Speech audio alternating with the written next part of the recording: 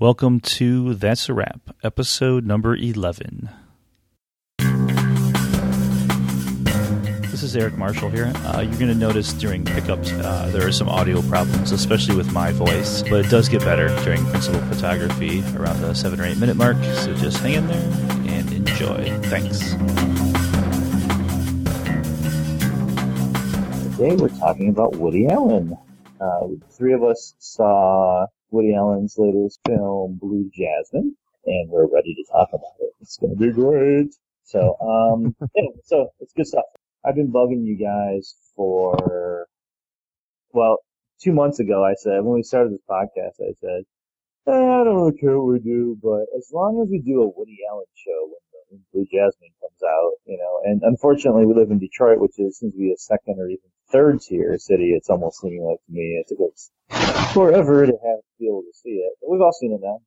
Yes. It's exciting stuff. Hey, at least it came to Detroit though. In Orlando, I think that's an 8th tier city because I still don't think it's showing there. Yeah, I could totally. Yeah, I can see that. So that's what we're doing today. But first, we'll do pickups. How you guys doing? What's going on? Doing really good. I guess we should start by saying I am Eric Marshall, and I am Nick Schlegel, and I am Chris Gullen. So there you go. So what's up, guys? I know you guys. This is Labor Day weekend. We're recording on. What are you up to? Well, I had a good movie day yesterday. Chris and I went and saw Blue Jasmine, and then I followed that up with finishing up Husbands and Wives, which I've been wanting to do for a long time. Mm-hmm. And then I went on to watch Passion with Don, which was De Palma's last film, which with Rachel McAdams and Noomi Rapace, or I don't know how to pronounce her name. She was Italian to be like Rapace, I don't know how to pronounce her name, but I do love her. And it was really a return to form for De Palma. I loved Passion and highly recommend it to the listening audience out there as well as to you guys. You guys know I'm a huge Brian De Palma guy. Oh yeah. And when he's on, I think he's, really on, and when he's off, he's pretty off. But even when he's off, there's something pretty provocative or interesting about his cinema. And I just thought Brian was totally on in this film, and I loved this movie. It's just exquisite to look at, and it's the two female leads are just amazing. It's great. Sounds good. And Chris, what are you up to? I know you just moved back to Michigan, right? I am back. I'm back in Detroit. I'm back for the 13-14 academic year. It's good to be back in my hometown. And that's pretty much it. Just getting Wayne State already started, so getting acclimated into back into teaching and all of that good stuff. And had a great movie day watching Blue Jasmine. Great film. Good. So it's all good. Did you guys go together to see that movie? Yes. Yeah, I went to the Maple in Bloomfield. Oh, the Maple. Cool. You guys saw it at the Maple. So, Chris, you happy to be back in Michigan? Good old sunny Michigan? Yeah, good old sunny Michigan. Well, it's cooling down and it's kind of nice. I mean, I miss my son in Florida, but I'll be going back down there next month. And we Skype, and so it's all good. And it's good to be back in Michigan, and the weather's a little bit more a little cooler. So yeah. I mean, I love the heat, but it's a little cooler. Yeah, definitely. I've watched a few films this week, a couple of Woody Allen films, because I knew we were going to be talking about this. So I'll talk about that later, though. What else have I done lately? School starts this week, so trying to get all that together. And I keep opening the documents, and every time I open the document, I'm shocked to find that these syllabi have not indeed written themselves. I don't understand it. I know. What's up with that? Yeah, what's up with Why that? not? Yeah. So doing that, but I'm really excited about this semester. Actually, I have some good classes I'm really looking forward to teaching. Believe it or not, which is something I haven't been able to say for a little while, to be honest with you. So that's good. What else?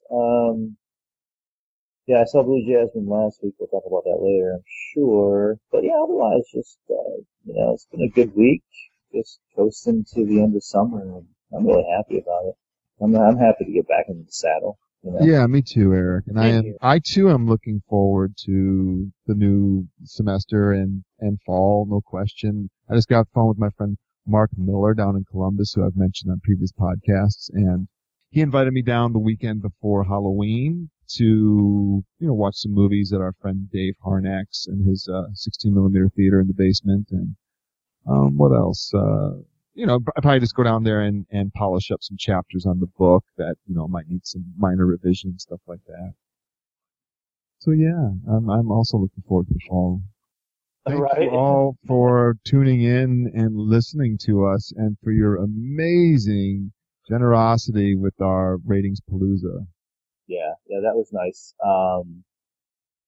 For those of you who missed it, we tried to get as many reviews as possible on iTunes on the same day, and it was pretty successful. We enjoyed it, and we loved your positive comments and everything. If you missed that, that's fine. If you want to go to iTunes and rate us, that would be great. It does help. But August was our best month so far, and the interview with Bob Burgoyne ended up having a lot of downloads, especially in the first couple days. So that was awesome. And there's a couple other things. I found this new podcast called the Podcore Nerdcast. It's run by MC Hawking, who's a nerdcore artist. He does. You guys know nerdcore? Sure, through you. Yep. Okay, good. So MC Hawking's one of the seminal nerdcore artists. He does kind of hip hop kind of stuff, rap, I guess, through some kind of voice encoder thing that sounds like MC Hawking. It sounds like Stephen Hawking. It's great if you haven't heard it. But anyway, I've listened to that, and he had a guy on called Atheist, who's also a hip hop artist who does some nerdcore. And in Atheist, I follow him on Twitter, and we had a small interaction. He might be interested in coming on the show at some point, and he has a master's degree in film studies. So that's kind of cool. Very cool. So great, man. So we'll see what happmes with that. Well, we'd love to have him on, obviously. Yeah, and he's from the podcast that he was on. It was this episode 2 of the Nerdcast Podcore Nerdcast, or whatever they call it. He sounds like a really intelligent dude and really well spoken. So yeah, I'm really excited about that. We have some stuff coming up, and then this is episode 11, and episode 12 we have a great review of It's Me and Only.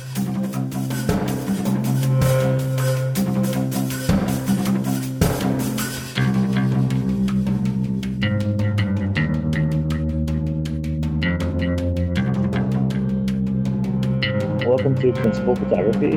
We are talking today about Woody Allen. All three of us have seen Blue Jasmine, Woody Allen's latest film, and we're going to talk about the film for a little while and just talk about our reflections on Allen's career, his effect on us, and all that stuff. Just kind of his relevance as a filmmaker today.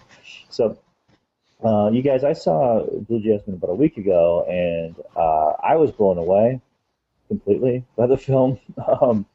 It was not necessarily your typical Woody Allen fare. It was very serious, almost entirely serious for the most part. It was there was a lot about it that was very, very good. What did you guys think? You guys saw it together yesterday, I believe, right? Yes, correct.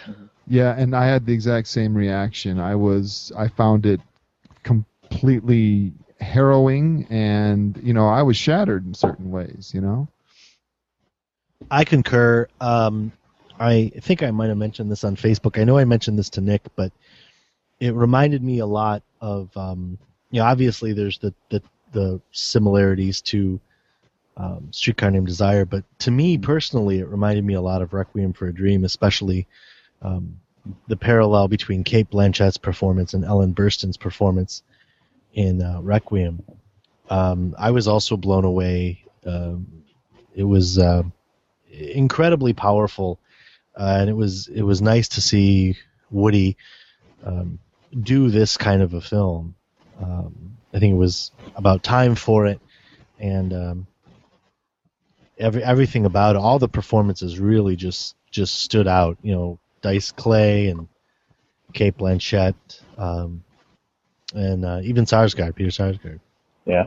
For those who go ahead, Eric. For those who haven't seen it, I mean, it's about a woman who is adopted.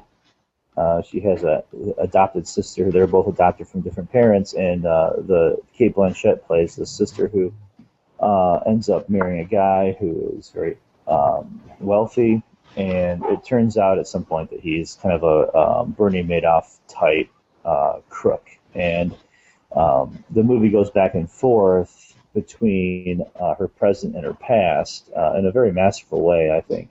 But between, like, she has to go to her sister for to stay with her in San Francisco to try to get back on her feet, and it's about a woman who is kind of trying to survive after having a very very lush lifestyle.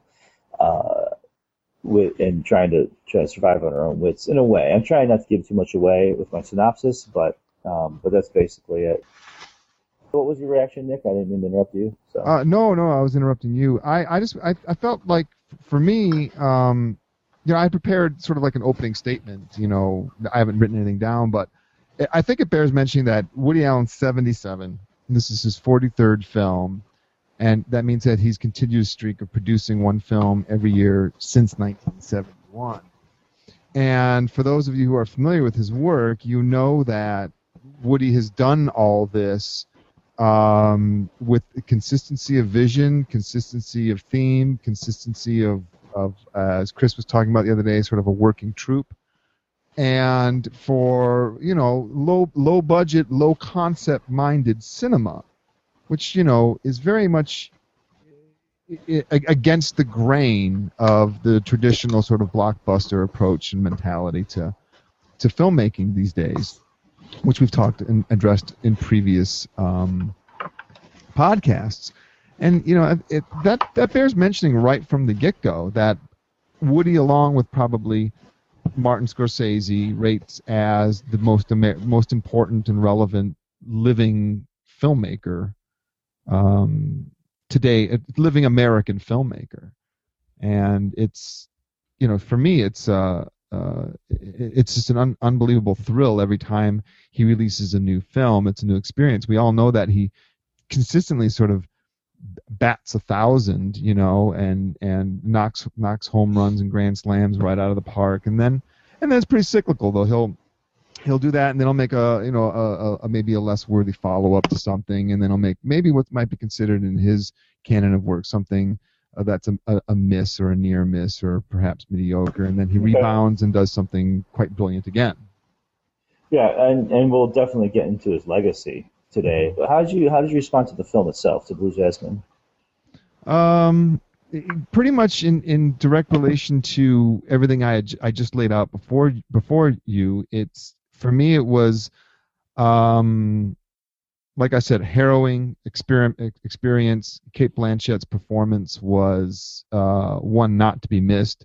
Clearly, if the Academy Awards roll around and she's not nominated, there'll be protests and burnings and effigies and all sorts of things going on like that. Definitely. I don't really understand the criticism that's been leveled against it by people I know about this sort of blue-collar misrepresentation thing that's going on in it. There have been some comments made by people about Woody's dialogue or characterizations of blue-collar class of life, social class, socioeconomic class, not being, represented with great verisimilitude or something like that. And I wouldn't argue with that because it would be a difficult point to argue because I would agree with them. What I would contest is, what's your point? Where's the relevance in that? Woody's entire world is predicated somewhat on the tropes of classes and people in life. I mean, he's a humorist. That's what they do. So for me, I couldn't quite wrap my head around what this critique of this hollow or empty representations were. You guys know what I'm talking about? I agree completely. Nick and I, we talked you and I talked about this. I mean, look at most of the films in which he casts himself. He plays that kind of nebbish, neurotic Jew, and that in itself is a stereotype that he continues to perpetuate in all of those films. And the other thing is, it's very relatively rare amongst Allen's canon of work in which he writes middle class or lower class characters.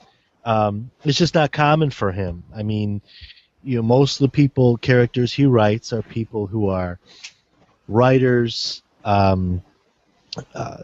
people who are educated, who are neurotics, and New Yorkers. I mean, he doesn't usually write about these about lower class characters. So he writes them in a specific way. Big deal. I mean, he doesn't write them often enough in which you can levy a criticism against him just because of the way he portrays middle-class people in Blue Jasmine. Well, yeah, basically then you have to level an attack or critique against every character he's ever written, including himself. Like you said, the nebbishy, New York Jew, which he's been doing since his stand-up. I mean, who's basically, obsessed with themes of sexual inadequacies and adultery and death and other preoccupations. And, yeah. I mean, that's what he does. I mean, so to sort of like sit there and climb aboard this, his blue collar thing doesn't ring true. It's like, well, then what exactly does ring true about Woody? Because his entire career seems to be built off of taking templates of culture, sects of culture, and then, writing a series of critiques of them through the veil of comedy, and so I didn't quite, I understood and agreed with it, but I'm like, exactly how is that a problem in the film? I don't understand.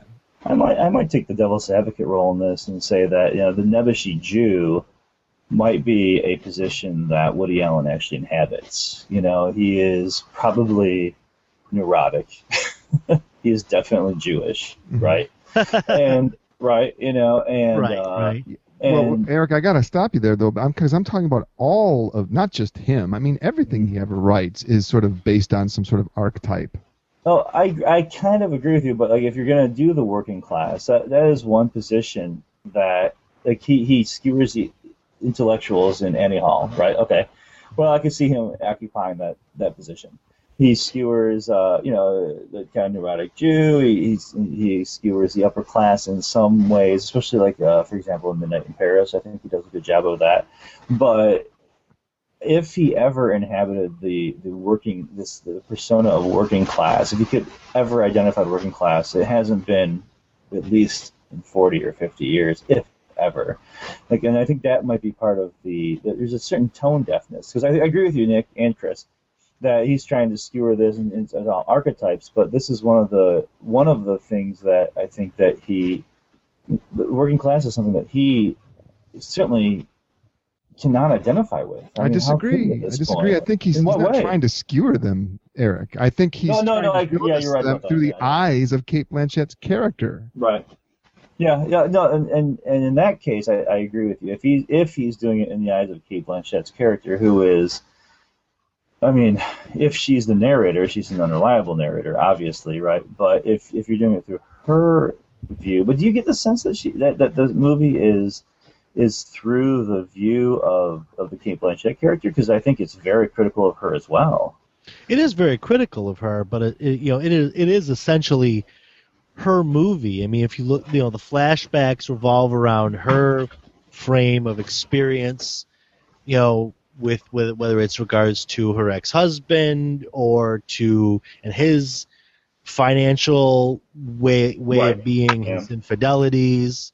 It's all revolving around her. Not to mention, Chris, when Ginger does try to make some sort of effort to elevate herself above her social class, she winds up getting completely screwed over for her efforts. By Al. Right. By Al, right. Absolutely. And so, if anything, the working class is the opposite of skewered. It's sort of like, to some degree, it's kind of lionized in some way, shape, or form, because she returns back to the guy, the sort of the Brando character, who who truly does care about her and truly does love her and is crying himself to sleep every night. Chilly. Sure, those are stereotypical and cliche driven, but you know, so is Woody's entire oeuvre. I mean, well, and I think there's and I agree. Like nobody comes off well in this film, or very few people come off well in this film. So, I mean, the Alec Baldwin character obviously is a shyster. You know, he's you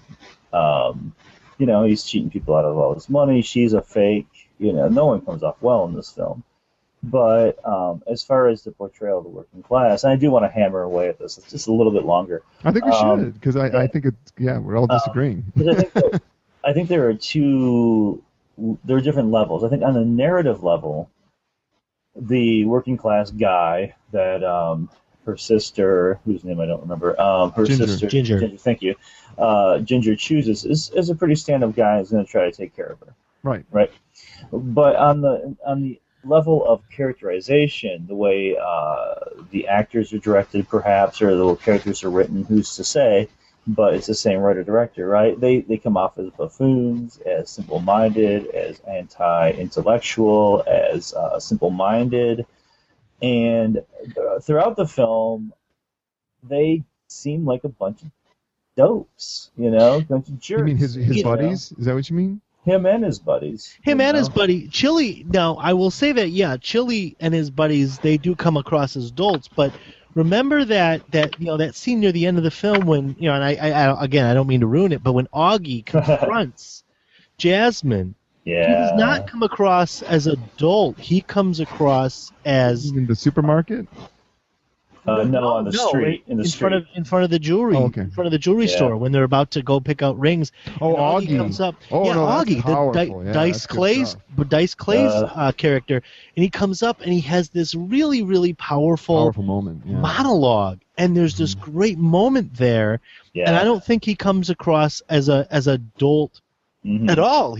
But even I agree with you, Chris. But let's go back to a scene where theoretically we could conceive him as being adult, and that's when he walks into their home, their Park Avenue, you know. With his sunglasses. Sure, and he's like, you missed a really good party. I mean, Joey Bag of Donuts, you know, sang at our wedding. Joey Bag of Donuts. Joey Bag of, and Chris and I are laughing at each other. And sure, you could say, well, that's stereotypical, but guess what, man? There's about 5 billion dudes out there that say that daily. You know, I mean, it's not that ridiculous. If you have an ear for dialogue, he didn't just conjure that up. No, he watched an episode of Jersey Shore, and they're all that like exists. That. Come on, hey, Joey Bag of Donuts. That does exist, you know. I mean, and it's like then we have to throw away every sort of Italian American representation from the beginning of time, you know. So it's like, I'm not sure. Yeah. I'm not going to disagree formally with that. You know, there's some. I'm just going to say, does it matter? You know, I mean, we're not.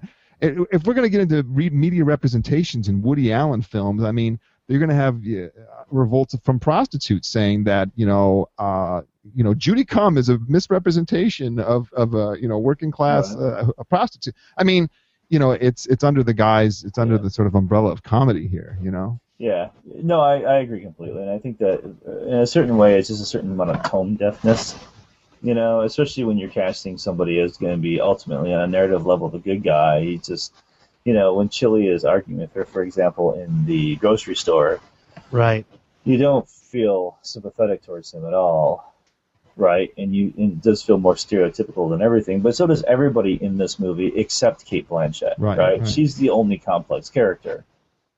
Including Alec Baldwin, the Bernie Madoff type. Sure. You know, so you can go the other way, but I just think that the point that Woody Allen is a little tone deaf to the working class, I think is not.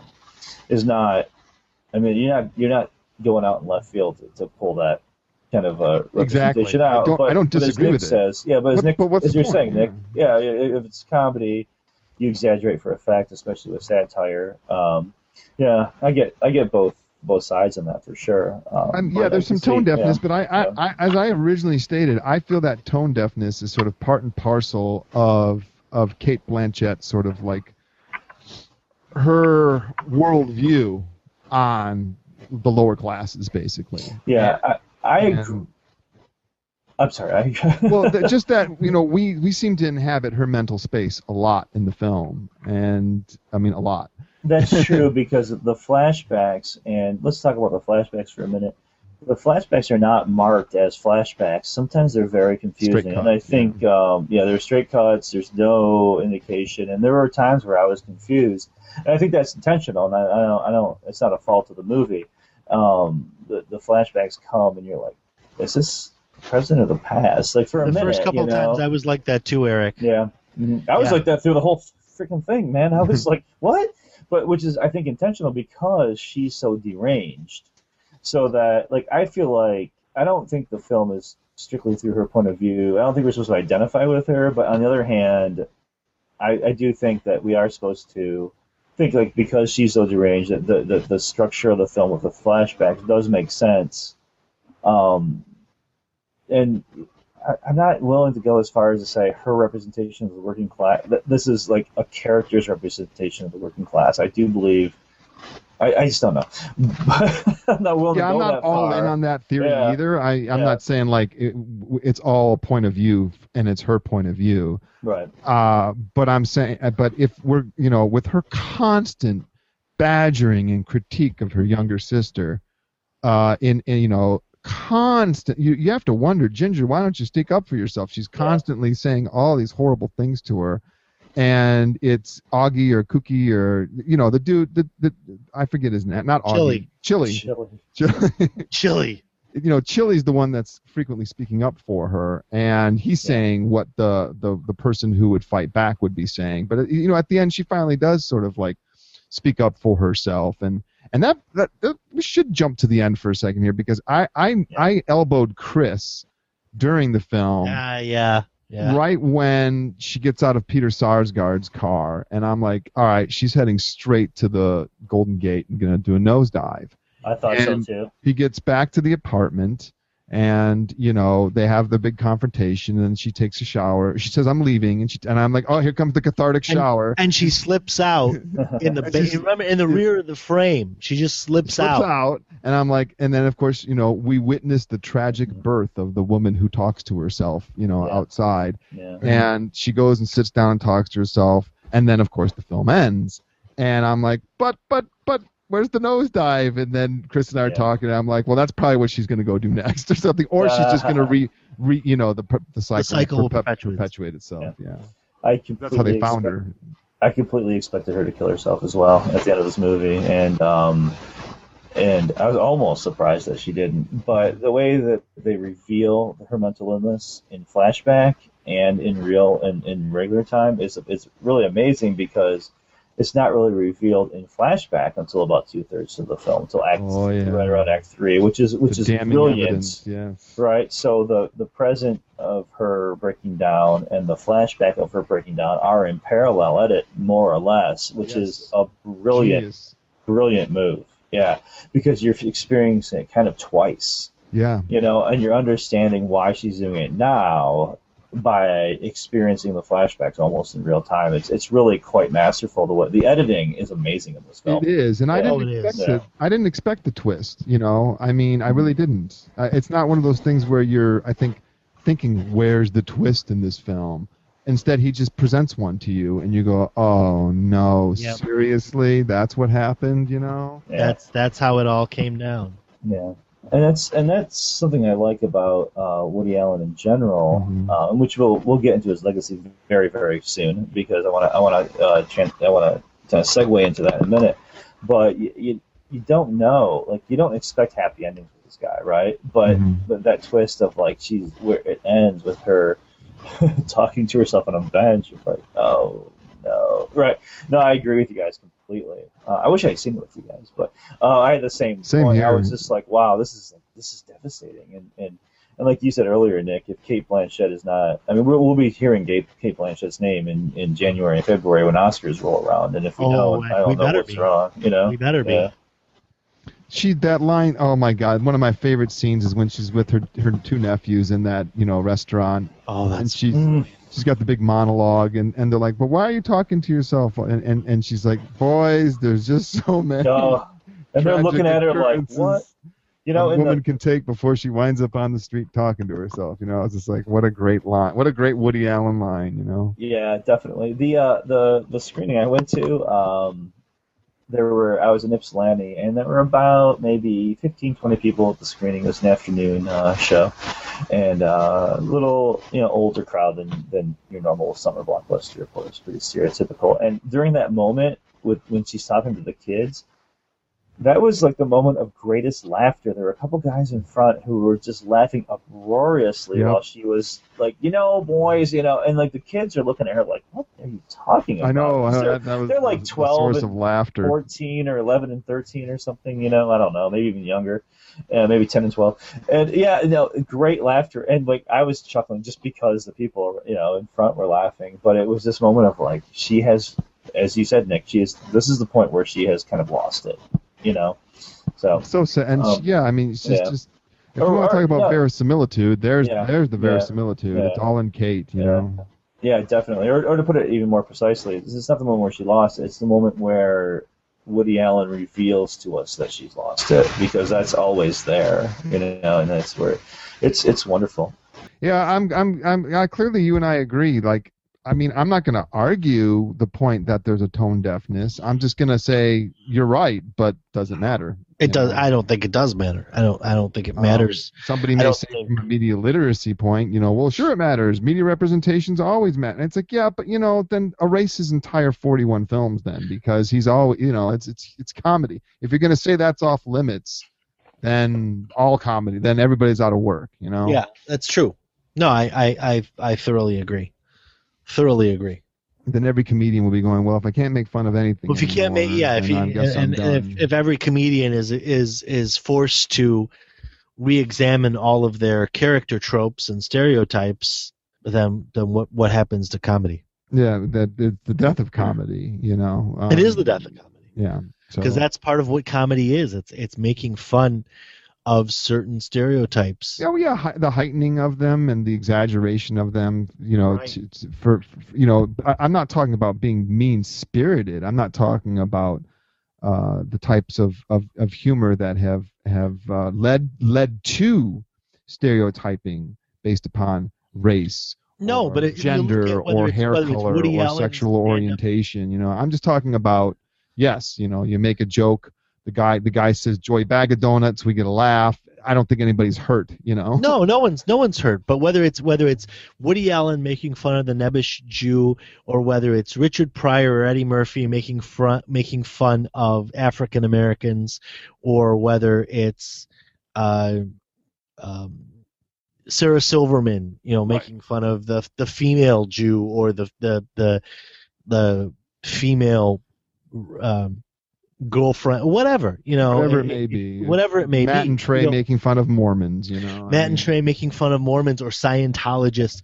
If you take away that First Amendment, First Amendment stereotype, then the role of satire is greatly diminished in our. Well, there is no satire if you take that away. If you take that away, there's just zero. Don't get all First Amendment on me, guys. Come on. That's that's a bit far, we all have the right to say what we want, but it doesn't mean that we all make good art. No. There's a difference between like making certain types of humor at the expense of others that's mean-spirited and intended to be misogynistic or racist or something. Yeah. There is a big divide between that and saying like "Joy bag of donuts" and getting a laugh. Yeah, but they're both protected under First Amendment. They are, yeah, absolutely. But no, I think one typically gains an audience, and the other one typically, has an audience desert them. So. Yeah. So as far as Blue Jasmine goes, I think we've done a pretty good job of discussing that. I want to talk a little bit about Woody Allen's legacy, and I think Nick suggested earlier today that we come up with our favorite Woody Allen films, and also the films we think that a Woody Allen kind of neophyte should watch. Somebody who is, as Nick put it, come from another planet and is like, who is this Woody Allen guy? Never seen a Woody Allen film. Yeah, and I think that's a great idea. I think before we get to that, I want to kind of riff on what Nick said earlier about I think it was Nick about the ending of Blue Jasmine. Because one of the things about Woody Allen, if you know his movies, is not to expect a happy ending, right? I'm thinking of Crimes and Misdemeanors, sure. Match Point or Cassandra's Dream, right? Which are, I think Match Point and Cassandra's Dream are kind of remakes of Crimes and Misdemeanors in a lot of ways, but whatever. Yes. Right. Or a lot of his stuff, and he's got this kind of very negative, kind of nihilistic almost kind of worldview. And I think that, if you know Woody Allen, you come to expect this a little bit, but his recent films, this one, maybe Midnight in Paris, maybe Vicky Cristina Barcelona, are seem to be a new era for him of real kind of not blockbuster, but very mainstream films, and that stand on their own in a lot of ways, right? Yes, I think a renaissance, It is like a renaissance. So, but that comes on a 40-some year career. So. And I think it would be interesting and important to situate Blue Jasmine in that context, right? Within that context of his career. So, that said, do you guys want me to tell the story about my coming to Woody Allen? Yeah, absolutely. So, this is probably about 7 or 8 years ago or so. I'm in a film PhD program at the time. I know a lot of films, but like we talked about in episode 10 with Bob Burgoyne, that you can't watch everything, right? You can't see everything. So I was talking to my girlfriend at the time, and we were talking about Woody Allen, and it became apparent, clear to both of us, that I think I had seen maybe parts of Deconstructing Harry and maybe the opening scene of Manhattan in a cities and film class, but it became clear that I had never seen a Woody Allen film back in maybe 2006, 2007, and which is, I know you guys are like in horror right now. It's like, what? How can you have never seen a Woody Allen film, right? It is what it is. Yeah, right. And so Molly and I decided to. This is Molly, my ex-girlfriend, who is a cinephile in her own right, very much so. She does film reviews and stuff now, and she was like, "We got to watch them all." So we decided to watch all of Woody Allen's films. And at the time, there were some 38 or 9, 40, 41. I don't know how many there were, but there were a lot, And so I watched all of Woody Allen's films within maybe a 2-month period, 2 or 3 month period. Binge watching. And I remember this very well. It was a binge watch for sure, and it was it was like a total immersion. And the funny thing is, I identify very much with Woody Allen. I'm neurotic in certain ways. I have a lot of the same neuroses or preoccupations he has, and all that. So, and we didn't watch them in order. Maybe we should have, but I've seen them all. And I saw them all in a very short period of time, fairly recently. Mm-hmm. And this week I watched a couple of them again, just kind of to refresh for this episode. But so I've got my own favorites. I got a total ranking. You should probably go first, Eric. You should probably tell us what your, since I have not seen every Woody Allen film, and I imagine Chris hasn't seen every Woody Allen film, but you have seen every Woody Allen film. Yeah, and. Yeah, I was hoping to cop out and go last, but I'll go ahead. It's up to you. No, I'll go first. I'm just messing around. So basically, for me, he's it's hard not to put him into periods. Yes. Correct. Kind of the if you look at his first film, Take the Money and Run, and go from there. The first film, it's hard too because. Rich, he didn't direct that, yeah. Well, no, he did. He did, actually. Take the Money? I thought Play It Against Sam he didn't direct. Yeah. Play It Against Sam is the one that everybody thinks he directed, but he didn't. He wrote. So, you have to think about, what did he write? What did he direct? Right. I'm talking just as a director or a writer-director. And you got What's Up, Tiger Lily first, and then Take the Money and Run. And up through Love and Death, I think you've got his kind of silly phase. His very, physical comedy, very kind of slapsticky, but broad in a lot of ways. And then Love and Death was 1975, and then you have Annie Hall in 1977. And then I think that kind of starts his next period. I'm not going to go through all of this. I agree with you 100%. Yeah. And so, but going through all of them and watching a lot of them over and over, my favorite film of his is Husbands and Wives. Yeah. And I think it's the best. It's a very complex look at relationships and at marriage, and the Mia Farrow character in that movie is so like quietly insidious. You know, she gets manipulative. She gets what she wants. In this very mousy kind of passive aggressive way. That's incredible. It's amazing. It's absolutely amazing. It is a great film. And that's my favorite my favorite film. You know, I thought maybe I was an outlier on this. I was like, oh well, you know, I was going through Vudu, you know, the VUDU, the thing on PlayStation. I was going through a lot of his films yesterday and looking at the Rotten Tomatoes scores and the Vudu scores. And the Rotten Tomatoes score of the ones I looked at, that was the highest one. It had 100. Well, Husbands and Wives? Tomatoes. Yeah. Yeah, so it frequently tops his top 10 lists. Yeah, at least in the 1 or 2 spot, you know. Yeah, so I'm not. So I shouldn't be so surprised. You know, no one should be surprised that Husbands and Wives is my favorite, but I really do like that the best. We'll go into which ones we think people should watch. I think we're going to agree probably almost unanimously on what people should watch if they're just getting into Woody Allen. But what are you guys' favorite? Well, I think I'd like to comment. I think Chris and I'll take a minute to comment on your choice. You know, and you know, I bought Husbands and Wives based upon Eric's recommendation when he watched it, 5 or 6 years ago, and got halfway through it. And then I got shelved for a while when I always meant to return to it because I was loving it.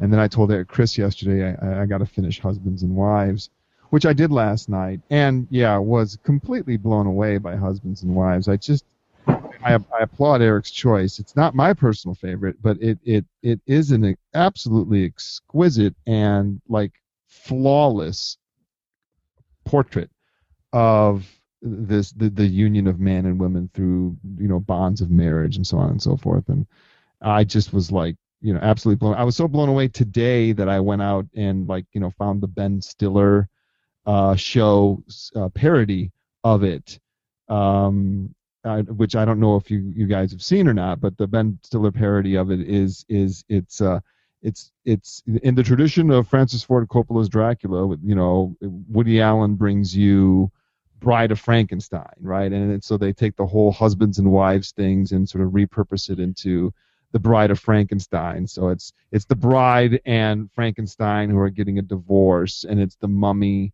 And I don't really know what Mia Farrow's character is supposed to be. She's like a zombie or something. And it's absolutely hilarious. We'll put a link to it on the show. Chris, did you have any comments about Husbands and Wives? I mean, I pretty much, you said it. Pretty much summed it up perfectly. I have not seen the Ben Stiller parody. I saw Husbands and Wives many, many years ago, over 10 years ago, and I adored it.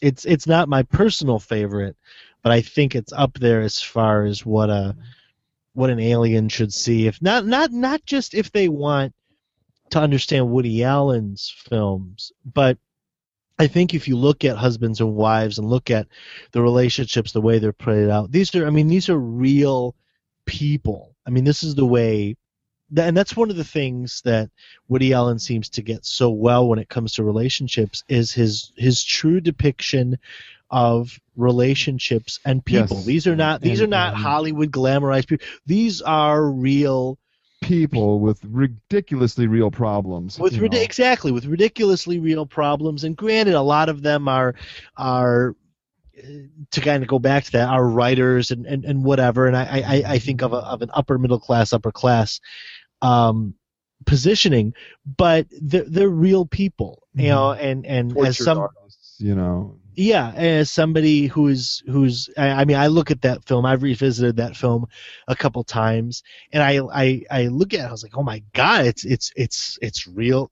I'm in that film, and because it's real people, real relationships. As somebody who's gone through relationships and marriage and divorce and all of that. I was just, when I was watching it last night, I was looking at Sidney Pollack and going, I was commenting to Don, not only did we lose him way too soon because he was such a phenomenal director, really one of my favorite directors, but he was wonderful. Such an underrated actor. He always lent such a sort of authoritative, classy presence to whatever role he was inhabiting for whatever director he was working with, whether it was Kubrick or Woody Allen or, you know, or himself, or like himself, in Tootsie, for example, you know. And Tootsie, yeah, I you took the words out of my mouth. I think Pollack's character is my favorite, just because of the way that he inhabits the character, and he does that so well in every film that he did, whether it was Tootsie or whether it was Eyes Wide Shut or Husbands and Wives or whatever else he was in.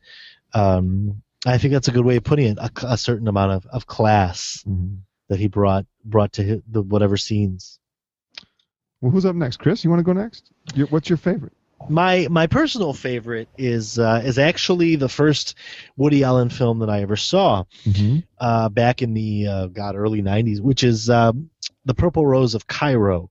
And I like it because I look at it as a love letter to Hollywood and the movies. Sure. And the way that movies come to life. Right? I mean, you have the Jeff Daniels character who steps out of the movie, and I love that. And I see it as a real parallel for the way that movies inhabit our lives, and cinema is part of us. And those of us, like the three of us, and hopefully whoever's listening, who live and breathe cinema, it just kind of it envelopes us. And I love every moment of that movie. It's magical. I remember watching. I was very young when I saw it, and I watched it on a Saturday afternoon, and I just adored it. And I have watched it over and over and over again. And I admit I'm not a huge fan of Jeff Daniels as an actor, but I think that film is just it's a personal favorite. It's in my top 5 of all-time favorite films. And it's just magical. If there was ever a movie that I can call a magical movie about movies, it would be The Purple Rose. That's it for me. It's the Purple Rose of Cairo. It's just timeless. It's well acted, and it's so neat the way you get the reflexivity of Daniel's character in real life and in the movies. It's just a fun film, and if those of you who are listening who have not seen The Purple Rose of Cairo, go see it. Just grab it. You can find it easily, and it will just be a wonderful journey for you. Yeah, I agree that's a wonderful movie. That's one of the ones I meant to rewatch this week, but I didn't. But his self-reflexive moments are the best, aren't they? Like Purple Rose is great for that. Radio Days is one of those. Oh, beautiful. Oh, Radio Days. It does the same thing. It's not one of my favorites, but it has that same feel. And then, of course, Stardust Memories. Yes. Right. It's Stardust Memories. Yeah, it does a very similar thing to The Purple Rose of Cairo. I think those are they're all worth seeing, especially if you're interested in that self-reflexive / nostalgic sort of thing. I adore that movie. I'm a huge fan. Purple Rose of Cairo, because people who know me know that Cinema Paradiso is in my top 5 films of all time. Oh yeah, we know that. And I think that The Purple Rose of Cairo is Woody Allen's love song to the movies. One of his many, in fact. Right? Many. Yeah, I mean, you're right. Yeah, I agree. Yeah. Yeah, that's what I like about him as a director. He loves movies, and it's clear that he loves movies, and he knows he's part of that tradition, right? Right. And he knows he's contributing to that. As much as we might talk about this later, but as much as I feel like he's there's not a lot of ego that I perceive in his films. I feel like he does see himself in a lot of ways as just a guy that makes movies and a guy but he understands that he's participating in a tradition as well. Absolutely. You guys might disagree with that, but I do think there's that's in it, sort of like respect and kind of just. I mean, he was born in 1935. He's been around for most of cinematic history, and he respects that tradition. I agree, and everything I've heard about him, from being on the streets of New York to playing his clarinet in that little ensemble in New York, he's not one of those people to stand on ceremony. He is very private. Yeah, he doesn't show up to the Oscars, No, he skips the Oscars. Play that night. He's playing in his little whatever it is. He's little jazz ensemble in Greenwich Village. Yeah. Yeah, exactly. Sorry, guys. He doesn't care about that so much. I don't want to leave New York. I don't want to come to LA. And the only time he had gone to the Oscars was to make a plea for filmmakers to continue to come to New York.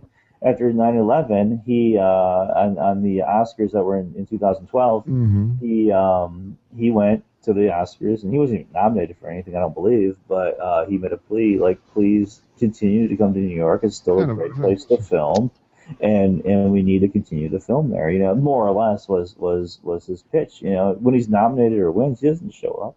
But there's a tremendous irony there. Because he's not shooting in New York anymore. Yeah, he can't afford to. That's a good point, Nick. That's a very good point. You know, he doesn't even shoot in New York anymore. Paris, San Francisco. That's a very good point. You know, maybe he just wants to get out and see the world. But yeah, that's a very good point. I think there's been a comment made by somebody somewhere that he's sort of he has very modestly budgeted films.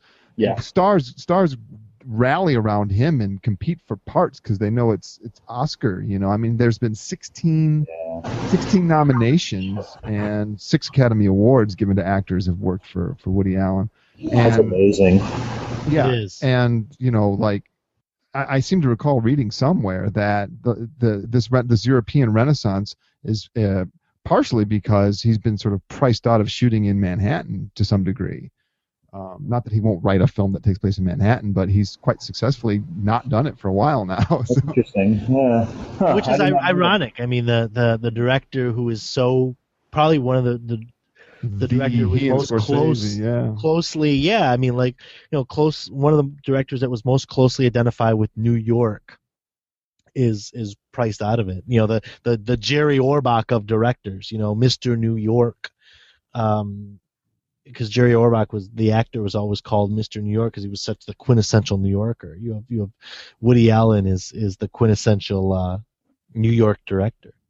Yep, absolutely. So Nick, what's your favorite Woody Allen film?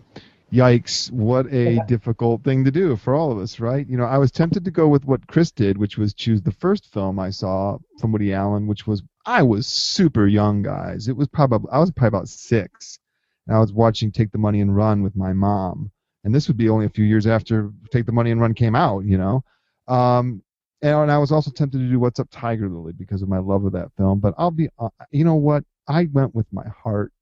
And I think my favorite Woody Allen film is one of his most neglected and least discussed, and that's Mighty Aphrodite. I was talking about this yesterday, man. Just love Mighty Aphrodite, and for those of you who haven't seen it, it is, it's Woody paying homage and tipping his hat to Greek tragedy, really, via a Greek chorus that starts off chanting and introduces and narrates the story for us, and basically it's about a couple who have adopted a child who is shown to be quite gifted, and it leads the father to wonder who the mother actually is. So he winds up going out to find out who she is, and he finds out that she's a prostitute. In the form of the very beautiful Mira Sorvino, who won an Oscar for her sort of Mickey Mouse tone, her Mickey Mouse intonations. Yeah. Which are incredible. I did not know that. An Oscar, yeah. Hey, that's no, Len, you can't do no. Hey, that's not all right. That tone she did for the film was just magical. That movie. I chose Mighty Aphrodite because, minute for minute, it's the Woody Allen film that makes me laugh the hardest and the most, and I truly fall in love with the characters so much, especially Linda Ash / Judy Cum, which is her stage name, which Woody has a lot of fun with, right? He's like, Judy Cum, So I got to go Mighty Aphrodite, and again, I'd be curious to see what your guys' reaction to that is. It's a funny movie. I agree. I was just thinking about that movie the other day because there are the scenes in her apartment when he's there visiting her. To me, are some of the most memorable Woody Allen scenes. These are so in his entire career. Yeah. Oh yeah, I agree. So funny. That's a great choice. What do you think, Chris? Oh, thoroughly agree. And yeah, I think it's a film that when you talk to people about the canon of Woody Allen, a lot of people just kind of gloss over it, and I was not aware that Mira Sorvino won the Oscar for that, but I'm not surprised.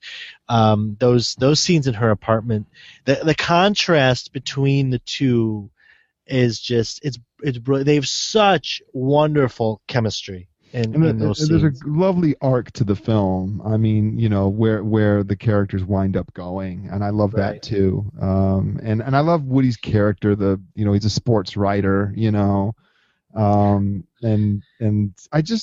I don't know.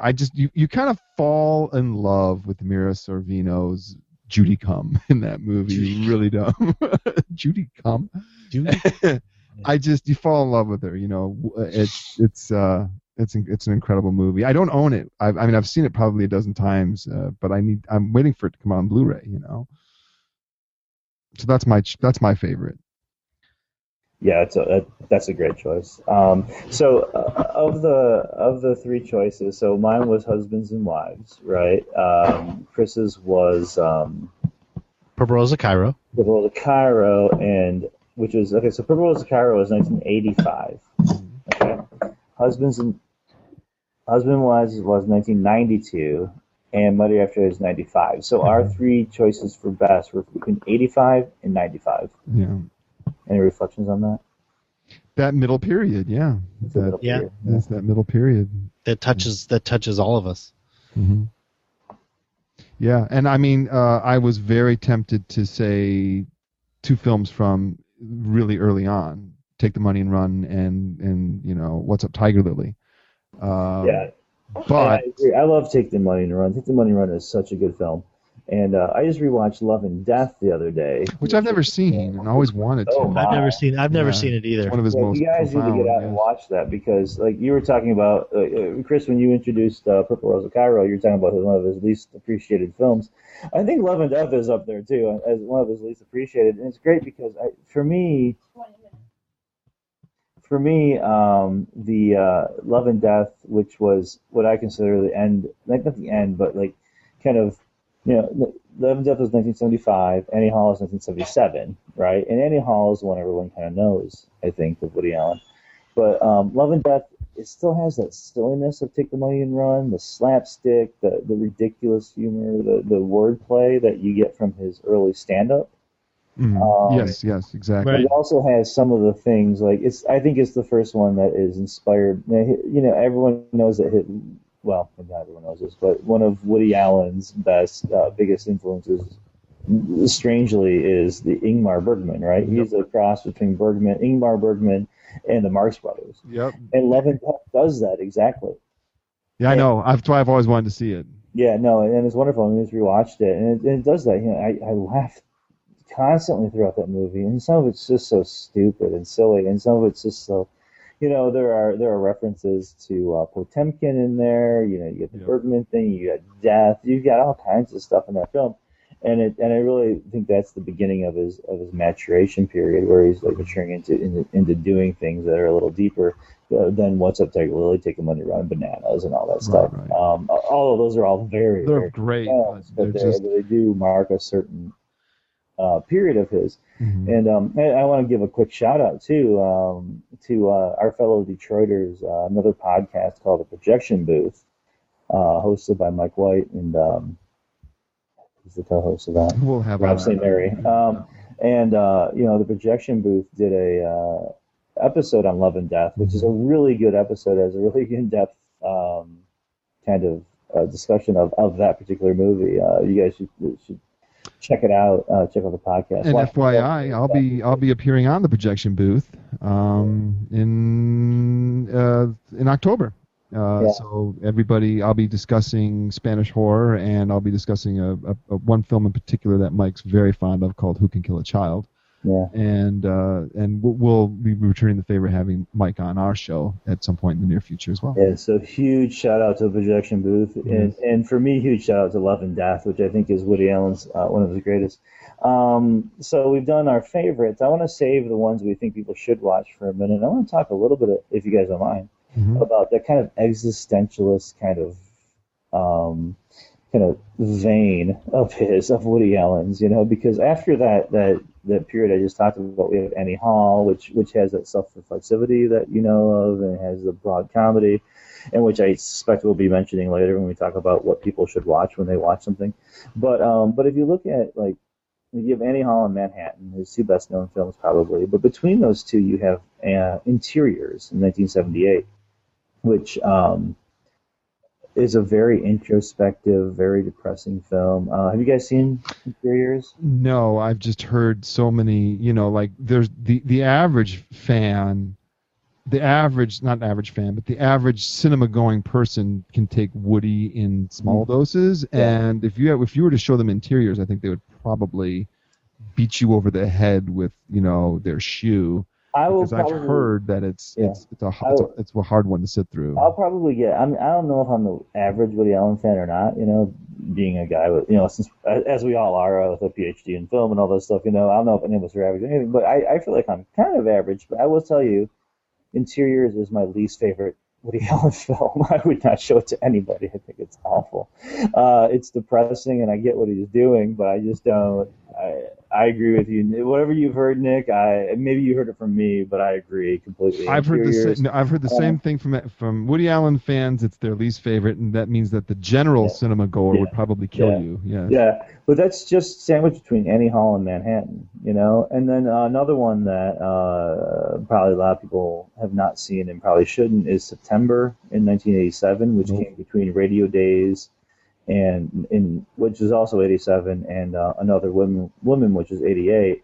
September is another one of those that's very introspective, and I like when he does that, but I think it's better when he tempers it with some comedy, and it sounds so shallow when I say that. I know it does, but when he goes straight Bergman, when he goes straight depression, you get kind of, I don't know, it's overwhelming in kind of a bad way. Interiors, I mean, it's in September, not great. Another Woman is another one that's very, which is 88, also kind of depressing, but I do like sort of channeling Cassavetes and I do like Another Woman. That one I do like. And then in 89 we've got Crimes and Misdemeanors, and Crimes and Misdemeanors is one of his best grossing films, adjusted for inflation and everything, and it's probably one of his best known as well. But one of the things about Crimes and Misdemeanors is it's very serious. Oh, yeah. And it's very, it's a guy who's accused, who murders somebody and who ultimately gets away with it. And it's about morality and can you get away with things, an existentialist kind of thing, that and what does it mean to be a good person? All this stuff, and it's amazing, but also it has these incredibly comic kind of interludes in it, right, as well, which is kind of paradoxical almost. What do you guys? I mean, I'm rambling right now a lot, but what do you guys can respond to whatever you want about that. What do you guys think?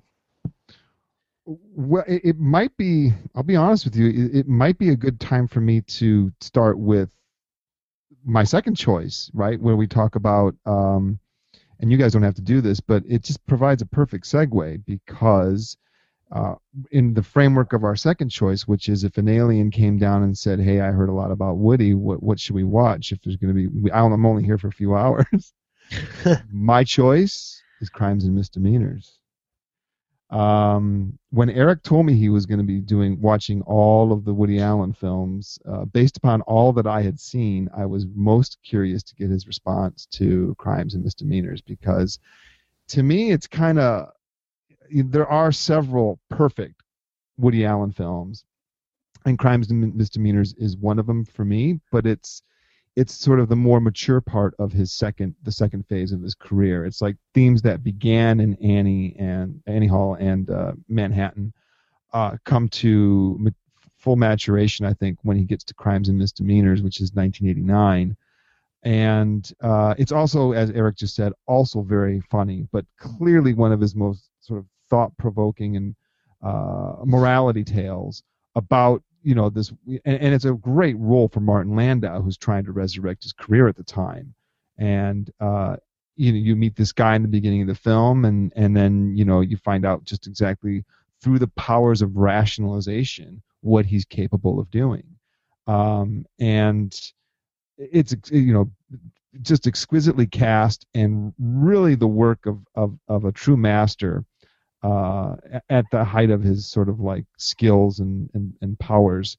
And it's kind of I would say it's, one of the top Woody Allen films that has it all, and that's why I say it's one to show the dude from Mars, because there are several we can choose, but for me, that was the one where my jaw dropped and went, wow, man, geez, I did not see this coming, and it's kind of like the precursor to Blue Jasmine in some ways. It deals with such heavy dramatic issues, but frames them all just with the lightest touch, One thing you forget about Crimes and Misdemeanors is, everyone who has seen it knows the main plot line, right? There's this guy who is accused of, we just went through it, Nick, right? But then there's that. You know what I'm about to say, right, Nick? There's that scene where Woody Allen is in there and he has to shadow Alan Alda, the Alan Alda character, as this like pompous director, and Alan Alda is so good in this film. And there's a scene where he's talking about his I think it's his sister is like, this guy brought me home and he tied me to the bed and all that stuff. You remember that? Of course. And the whole his whole reaction is like, well, why? His whole reaction is basically like, what? Why did you? There's this completely comic side. There's this side thread with Woody Allen and all that, and this weird dialogue, which is like classic funny Woody, interlaced and intercut with the the crimes and misdemeanors aspect of the title, Mm-hmm. And I think that's what some of the other films missed a little bit. Blue Jasmine, I think, does not have that comic intercutting. There's some, but it works. I think it works. But you're right. I think it's Crimes and Misdemeanors is a prelude to a lot of stuff that he does, and. Some of it works really well, and some of it doesn't, I think, and some of it's just him rehashing some of his old stuff. Blue Jasmine being, I think, an exception. I think it rises above. But there's that funny stuff about like he brought me home and he tied me up and stuff. And his reaction to that's the stuff you forget about Crimes and Misdemeanors that makes it just an incredible film. Well, when you get to the end, and I'm not giving anything away, but there's just there's this famous still of the film of Woody Allen and Martin Landau at a wedding. It was, in fact, I think it was on the poster. And they don't know each other, and you've just watched this whole film, these two plot lines converge upon this moment, and it's just so brilliant. It's just that's the only word I can think of it. It's brilliant. Woody Allen's a brilliant director and writer. Yeah, and they converge in a way that you kind of want them to, but you don't expect them to. Chris, have you seen Crimes and Misdemeanors? What's your reaction to it? I have. It's been a very long time since I've seen it. From what I remember of it, I pretty much concur with both of what you're saying. As far as important films, something that I would show an alien. I have. I'm going to break the mold a little bit, and I'd show them two. And one, of course, is pardon me? Cheater. I know I'm a cheater, but I'm hoping the alien will have a long enough time to watch two movies. The first one is Annie Hall, which I think next to Manhattan is what a lot of people would say. Oh, Annie Hall, Manhattan, and I've shown both films in film classes before, Annie Hall and Manhattan. Well, let me just interject then and say that maybe we'll all given a free pass that we all get to show Annie Hall then. Is that all right, fine. Okay. Well, all right. So Annie Hall. Oh, I don't know if Eric likes that. Okay. I'm sure he doesn't disagree. Yeah, now I have to think about something else. Well, I like it because the relationships and his satirizing of the upper class celebrity. The fourth wall, that whole Marshall McLuhan bit. wouldn't it be great if life was like that? And Marshall McLuhan says, you know nothing about my work. I love every minute of Annie Hall, but I'm going to take a slightly different turn, because I think that Woody Allen is really the first director to employ a steady revolving troupe or repertory since the studio era. Mm-hmm. He's really the first director. You see a lot of directors now, Wes Anderson and Kevin Smith, that really employ the idea of the repertory, where you have a steady. Christopher Guest does this with his mockumentaries, where you have a steady rotating group of actors in your films. Mm-hmm. But Woody Allen was really... And Scorsese probably. And Scorsese. Degree, yeah. And I think Woody Allen was really, not since the studio era, Woody Allen was really one of the first directors to do this. And he brings them all together in a film that I adore, and a lot of people didn't like because they said it was schmaltzy and corny. Oh. Nick, I think you know what movie I'm going to say, and I have to say it because it is a film that is so close to my heart for genre, and I love it because everybody in the movie does their own singing, and that's Everyone Says I Love You, and that has so many Woody Allen staples. Yeah. It's got Alan Alda and Tim Roth is in there, and everybody but Drew Barrymore did their own singing, and that was because Drew Barrymore and Woody Allen both agreed that she couldn't sing. Ed Norton, it's a great film. It's a love letter. I seem to like these Woody Allen movies that are love letters to things, and it's Woody Allen's love letter to the musical.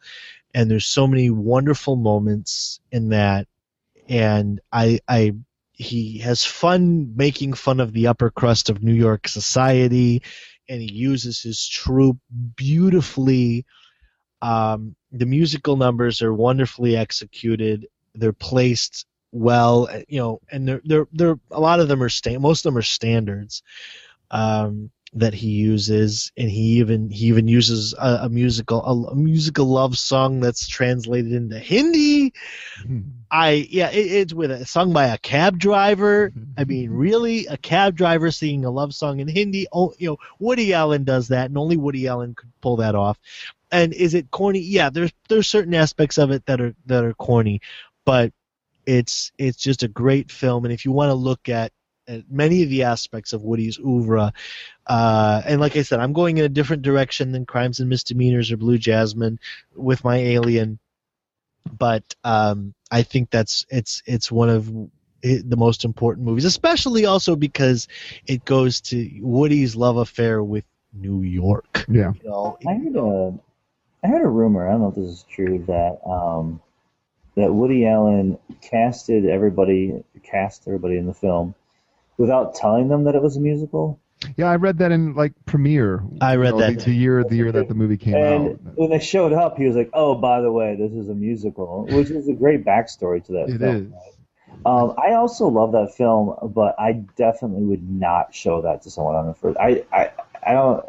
I watched it recently, and I couldn't get through. It's hard to get through the first 20 minutes because there are no musical numbers, and you don't get what's going.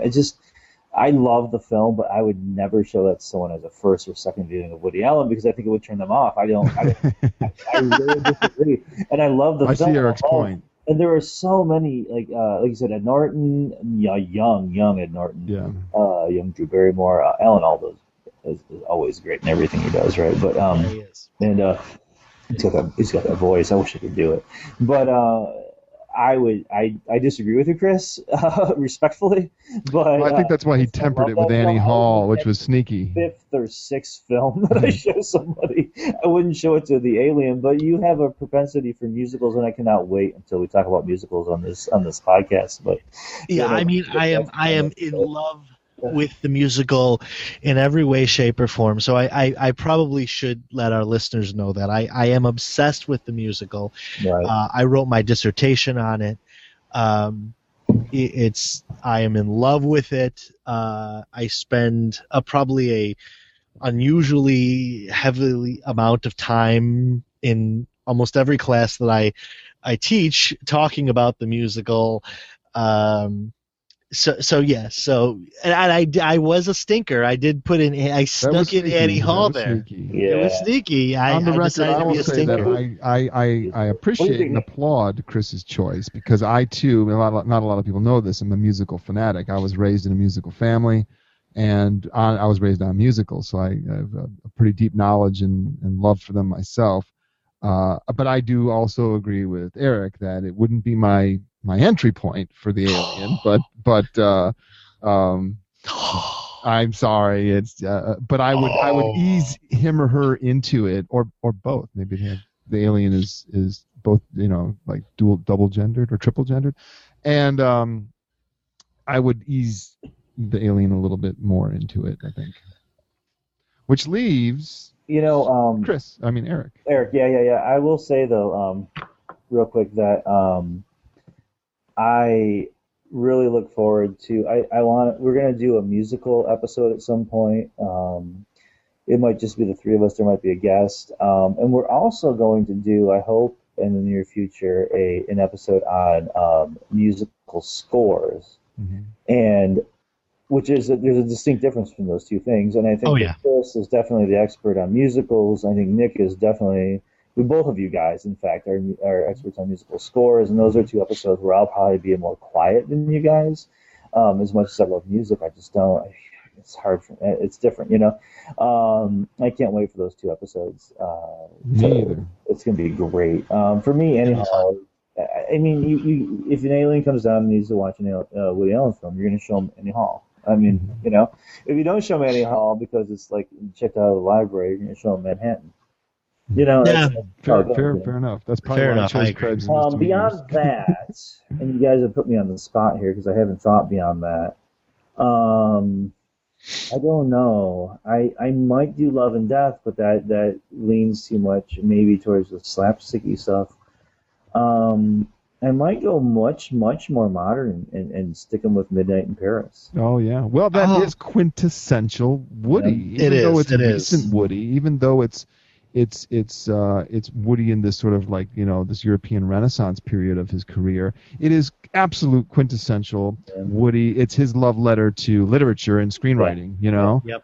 I just rewatched, besides Midnight in Paris, I mean, I'm totally waffling here because you guys have put me on the spot, but the other one that I just rewatched recently that I might say would be a quintessential Woody would be Deconstructing Harry. Which I still haven't seen. Oh, it's wonderful. Are you kidding me? Oh, man. Nick, I have it on DVD. I think I have it with me up here in Michigan. Oh, great. In that film, and Billy Crystal plays the devil for a brief part in it. I would say Deconstructing Harry or Midnight in Paris might be the two, which kind of brings me to, I'm totally just going to duck out of this discussion of what these aliens should watch and go on to. There's two things I want to talk about. And one is Woody Allen's surrogates, and the other is his legacy. And as far as Woody Allen's surrogates, you know what I'm talking about, sure. Right? Where Owen Wilson, I'm not a big Owen Wilson fan, but I think in Midnight in Paris he does a good Woody Allen. Oh, he's great, right? Yeah. And there have been other films recently. Whatever Works, Larry David does a Woody Allen thing, and Whatever Works is interesting because it's a recent film. But it was written for Zero Mostel back in, he must have written it in the 80s or 70s, I would imagine. And so if you watch Whatever Works, it really feels like an old Woody Allen film because he wrote it so long ago. So what do you guys think? Like I just mentioned Owen Wilson and Larry David, neither of which are my favorite Woody Allen surrogates. But what do you think in terms of like surrogates for Woody Allen? People who are clearly playing the Woody Allen role, but are not Woody Allen. Do you have favorites?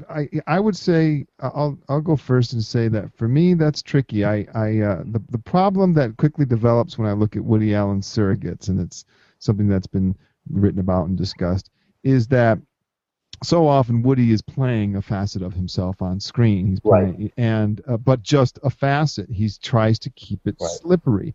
So if people want to sort of like pigeonhole him and say, well, he's obsessed with sex and death, he can be like, well, sure, yeah, I am, fine. I plead guilty to that. So is every human being out there. I'm just more honest about it. That's one thing.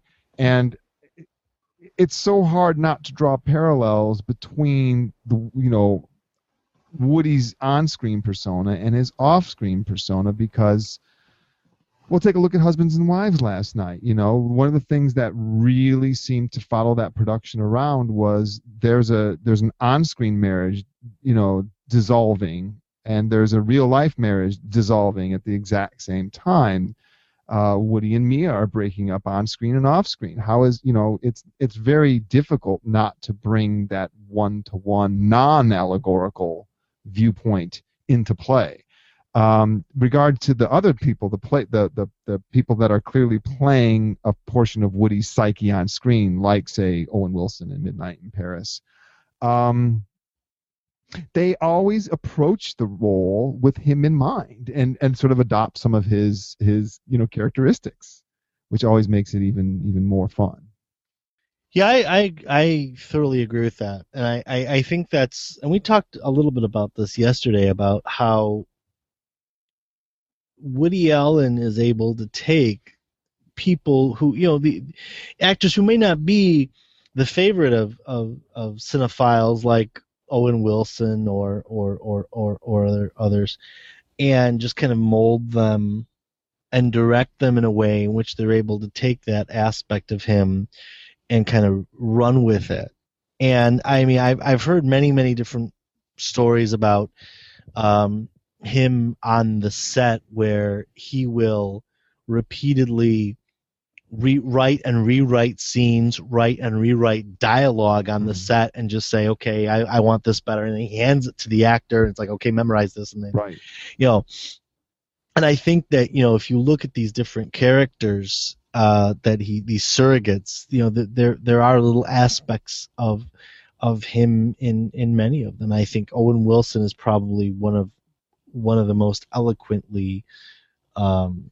I actually like Owen Wilson. I know. There's a body of work for me to really register an opinion, I like some of the things he's done. And so, I mean, I think he took Midnight in Paris and just, it was beautiful the way he embodied Woody in that.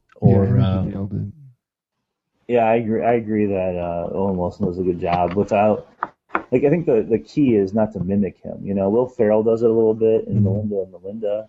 I think Larry David is I mean, for probably obvious reasons, is a good surrogate. But I think Owen Wilson does it without mimicking what he mimics. He does that. He's kind of like just subtly, right? But he's still Owen Wilson, which.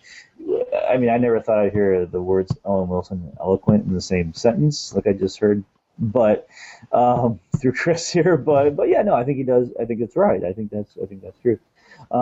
Yeah, I don't really. I mean, it was kind of a trick question. I don't know if I have a favorite. There are some that like really mimic him faithfully, which I think is wrong. Which is not. I mean, it's right. It's kind compelling, of against it. Like that thing, But I mean, it goes to the auteur theory in certain ways. That he can write roles for people and direct people in ways that you're like, oh yeah, that's Woody Allen, even though it's not Woody Allen, right? He does that. And another aspect of that, of the auteur theory thing, and one of you guys mentioned just a couple of minutes ago, was that a lot of times, not so much recently, but I think for a while, you talk about Woody Allen, and people talk about, oh, what a pervert, or what a whatever, and like talking about the scandals in his personal life, and it's just something I've never cared about. I certainly do not care about. And you can probably see some of that in some of that stuff in September, or even Deconstructing Harry to some extent, or certainly Manhattan maybe. But you can read all kinds of stuff into his life. But I think that he's one of those auteurs that brings so much of himself into the film that you don't really feel the need to psychoanalyze the film to figure out what parts of Woody. It's all Woody all the time. Yeah, I know. And that's why you and I have had this discussion so many times about, I mean, Hitchcock had several identifying characteristics that were not really nice. Obviously, Polanski had some problems himself. I mean, there are tremendous amount of, Fritz Lang was not known for being courteous. There are a tremendous amount of directors out there whom we may not, get along with or like or even approve of their actions, but it seems to me entirely sort of outside the point of, their body of work. I agree. Yeah. At the same time, though, I mean, we may not agree with Polanski or Woody's actions or any of those things, but again, it's those, and I'll qualify this, I'm not saying that I approve of them, but it's those aspects that make them interesting directors. I mean, really, would they be interesting directors and have an interesting viewpoint in the world I couldn't agree with you more, Chris. If they were saints? No. Not at all. No. We're on the same page. I mean, we're all agreeing with you that what makes these people tick is also what makes interesting cinema too. There's no doubt about that. What I'm saying is people will automatically use that as a filter to be like, oh, well, this guy's a pedophile. I'm not going to watch him. He's a pervert. I don't want to watch. That's a value judgment. Yeah, exactly. Well, I'm not sure I agree with that, actually. I agree with the last thing you just said, Nick, about like, oh, he's a pedophile, so I'm not going to watch his films. All of a sudden Chinatown sucks, right? That doesn't make any sense. Right. Yeah. But I'm not sure I entirely agree with this. Like, oh, what makes them, great cinema artists, great artists is what makes them like these kind of not great people, I guess, to put a value judgment. I don't know if I agree with that completely. I don't think that's one and the same. It's like, oh, you have to like, to be a pedophile to direct Chinatown or whatever.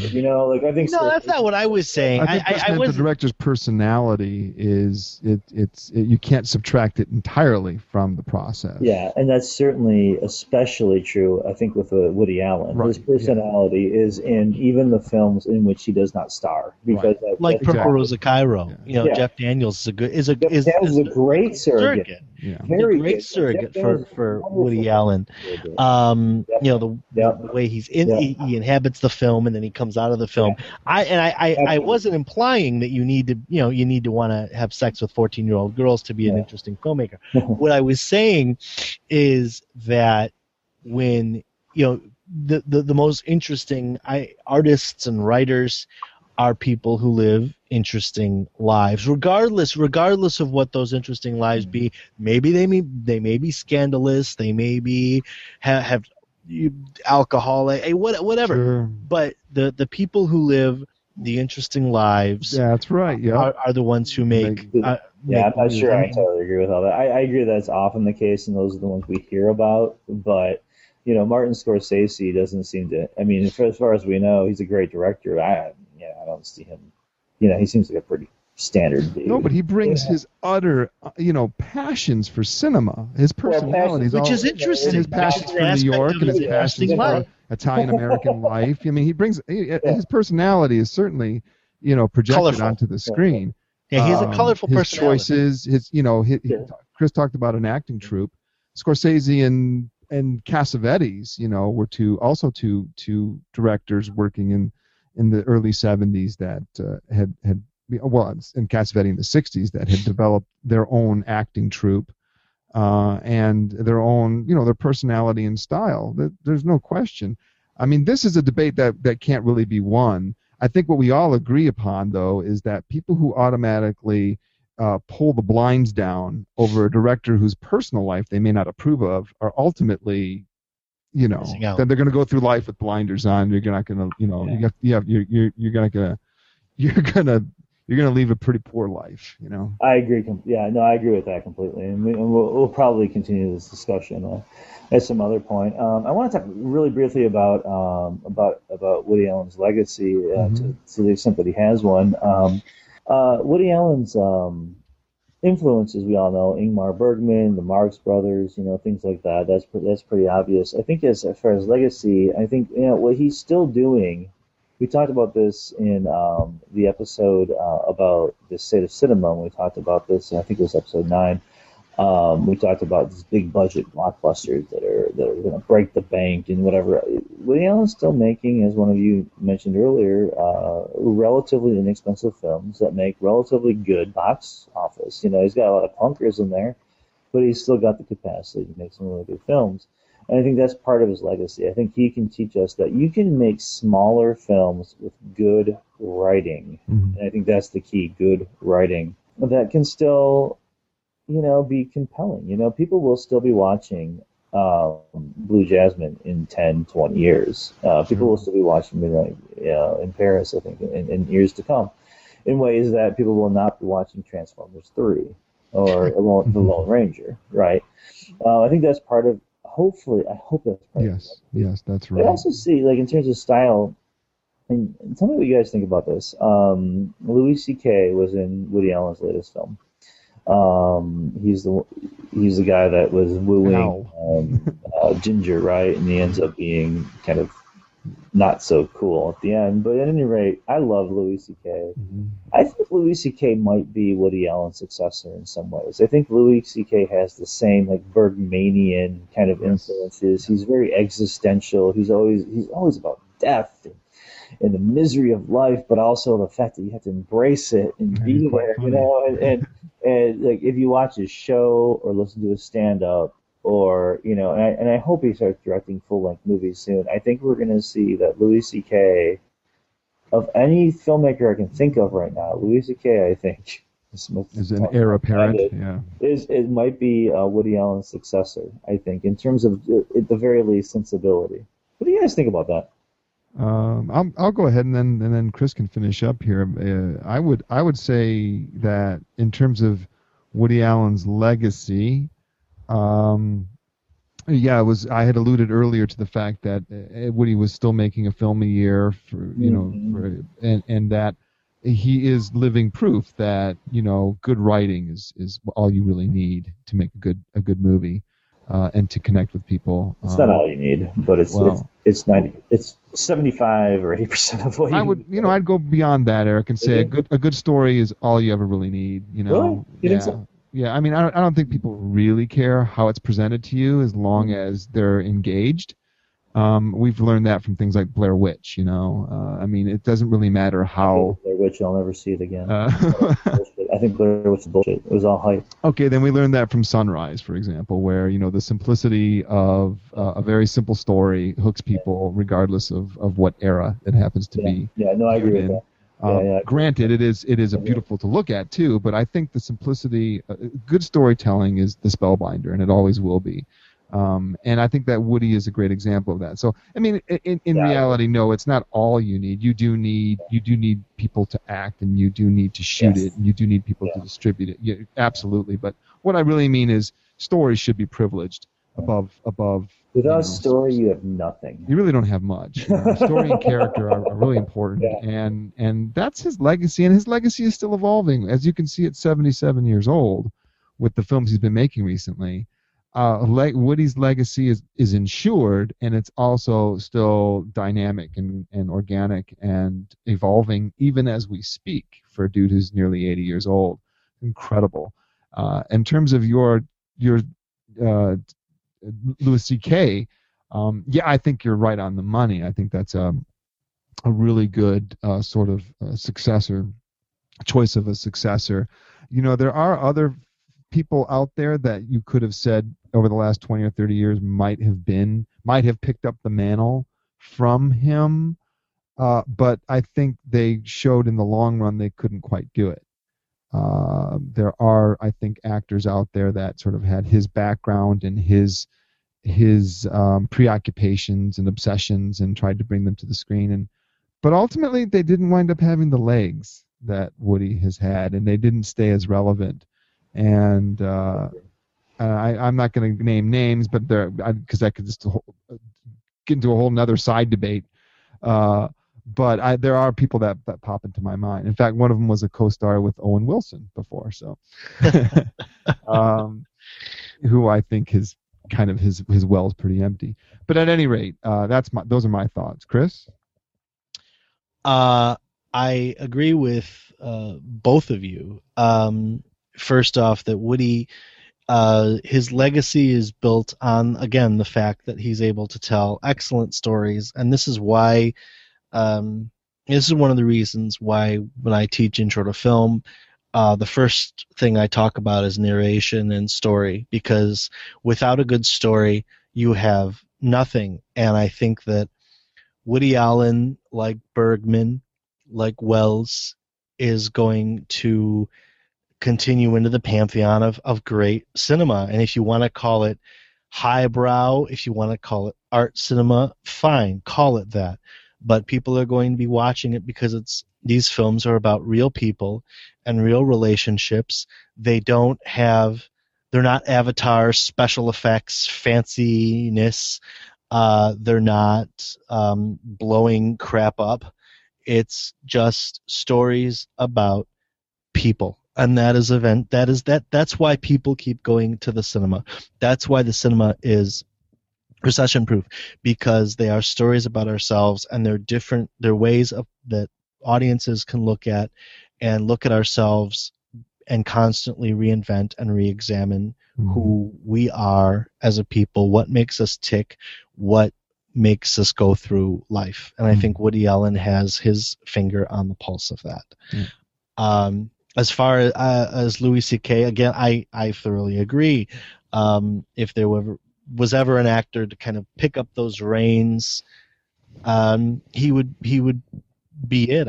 I think, Woody is going to be directing until he's gone. Like Altman. I mean, he's going to be he's going to be going, and granted, his there might come a point where they take out film insurance on him, just in the event that he passes away during production, just like they did with Altman's A Prairie Home Companion.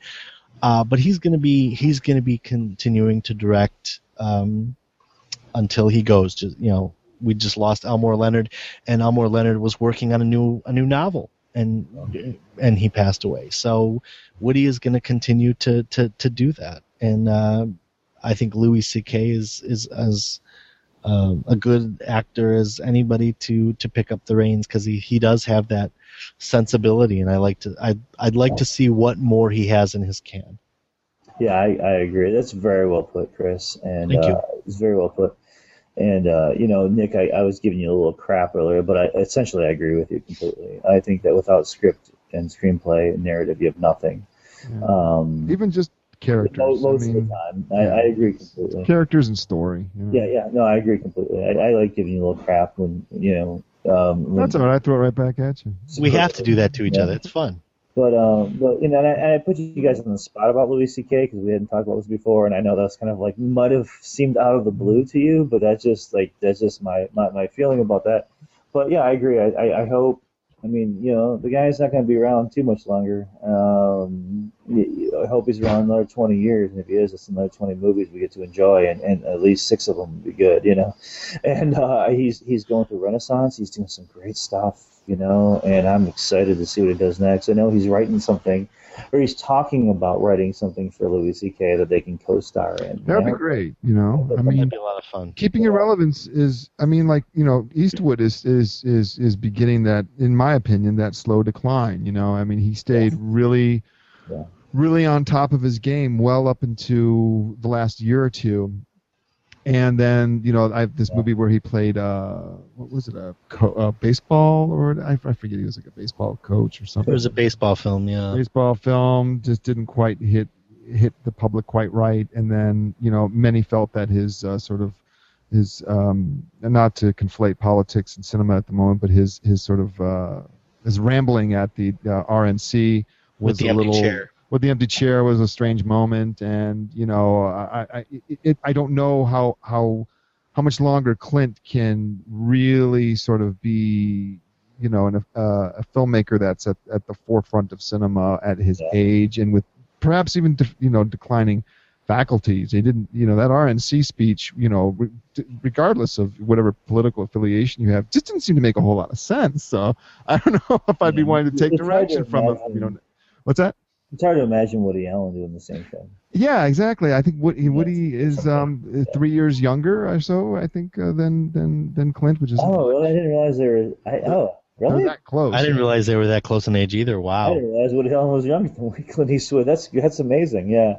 That's only by 3 years, I think. So. But, there's something about Woody Allen's career too that, like, for us as writers and academics and creative people, like, I mean, a movie a year. Yeah, no kidding. Yeah. can you write a book a year? Can we write an Good Lord, no. Yeah. And you know, in keeping with the Eastwood analogy, you know, he kind of almost was like a film a year type of guy, but he just couldn't sustain it. For a while, yeah. You know, I mean, he did not wind up living up to that, but you know, it seemed like Gran Torino seemed to be his swan song. Yeah. I agree. Like, Gran Torino was great. It's the last movie he's done. You know, who knows? Let's hold out hope for Clint Eastwood. But yeah, I don't know if you guys have seen that. I know, Nick, you have the Woody Allen documentary. I loved it. Yeah. PBS, and at the very end of it, he goes, there's two things he says at the end of it. One is something to the effect of, I've had all these great things happen to me. I've had all this fortune.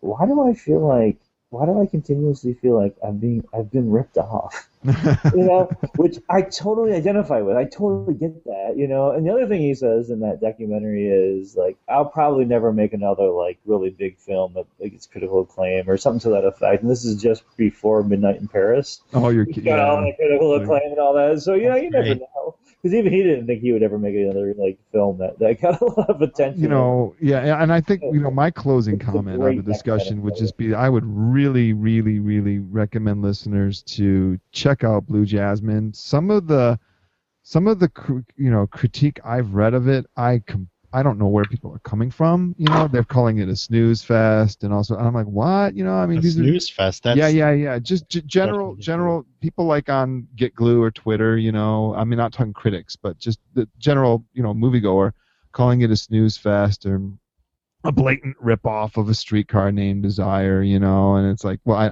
I don't think Woody's exactly trying to hide the parallels. You know. And I would just say, please go see it. You will be spellbound by this harrowing tale. I can't agree more. I can't agree more either. I think you're absolutely right about that, Nick. You guys, I have loved this episode so far. I love this podcast. I love what we're doing.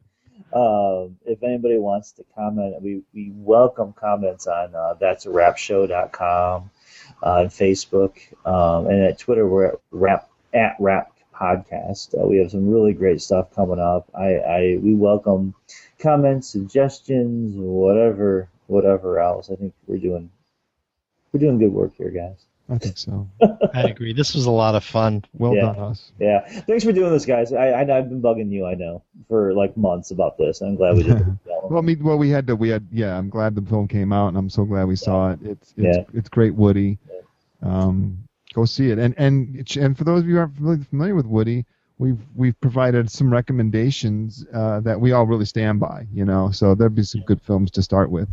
We can write them down in the show notes too. Yeah. They'll definitely be in the show notes. Everything will be definitely in the show notes. And thanks for listening to episode 11. Episode 12 is going to be a great interview with Ian Olney about Euro horror. It's going to be fantastic. Yeah, we look forward to hearing your comments. And that's a wrap. That's a wrap. Cut. That's a wrap.